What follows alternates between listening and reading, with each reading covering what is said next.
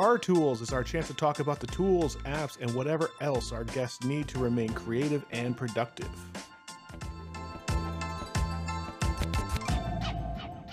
What are the 5 tools, apps, etc. that you just don't leave the home without? 5. Oh my gosh. I actually do have 5. That's crazy because I didn't know it was going to be 5. But did I not mention that? Sorry. Maybe it said 5 and I was like, oh, what's like the thing I leave with? So everything is on my phone. My phone is like my baby. Without, you sleep with it. It's like always within 6 inches of you. So, I mean, I have a thesaurus, I have a rhyming dictionary, I have a voice recorder, I have a notepad loaded with a bunch of stuff that I think is brilliant, but my phone is what I cannot leave the house without, and I always have a pen.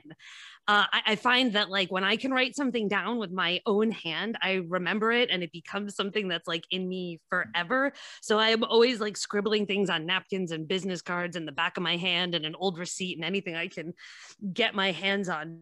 But I'm kind of super old school when it comes to that. I'm a phone and a pen and I am good to go. Okay. Well, you mentioned like a phone and a pen.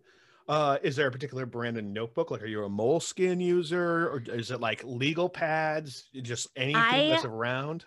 Love that you asked this question. So I write a ton of stuff, and every single show that I write, to be it like for screenplay or a librettist or lyrics or whatever, has its own book, has its own journal, has its own notebook, whatever it is.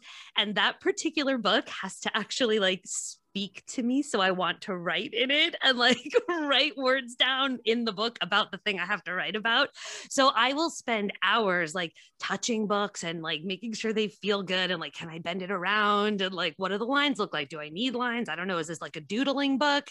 So every single journal, and I have upwards of 24 journals just loaded with words, has its own purpose, its own show, and its own like definition in life. I will say I don't like hardcover journals. I'm all about like something that's malleable that I can like bend around and like snuggle with and like throw in a bag and things like that. So no, I don't have a brand. The book itself has to speak to me in terms of the project. Nerdy, okay. Right?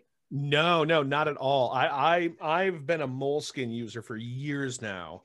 And I only just switched brands. I don't even know what this brand is called, to be perfectly honest with you. I just like hit reorder on my Amazon account. But I also do it. Oh, because there's a brand called Ecolo that I do really like, and I have multiple Ecolo journals, but I'm not a Moleskine person at all. Crazy. No, that's fair. That's fair, to each their own. No, this one's called a Leuchtturm. It's German. Love it.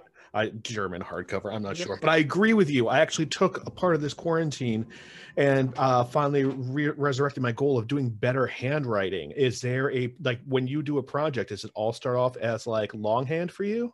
Yeah, everything. I work longhand.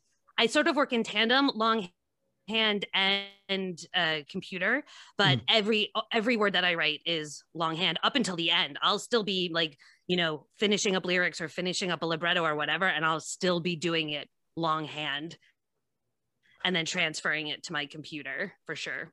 Okay. Are you also as picky about pens as you are with paper? I am. I totally am.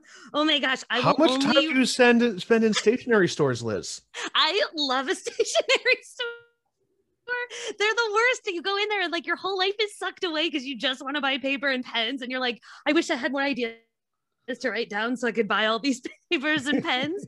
So I will only write with Pilot G207. They're my favorite. I love a clicky pen. You can hear it. I'm holding it right now. I love a clicky pen. Helps me think. I've tried the 05 and I tried the 1 because I thought I wanted a big fat black line, but I totally do not. I like 07. He's my favorite. And yeah, that's what I write with all the time. I find that if I don't even have this in my hand, I won't even write it down. I will go hunt one down so I can keep writing. It's a hymn? This one is. Okay. I have some other ones that might identify differently, but I think the one I'm holding right now is a hymn. Yeah. Okay. No, I asked that because I switched over for all my longhand stuff to fountain pens recently, and I don't look back. I have not looked back. Do you have beautiful handwriting? Oh no, but I'm working on it. For this episode and more, please head to drinkingwithcreatives.com and please support us there on our Patreon. Also, don't forget to subscribe on your preferred platform.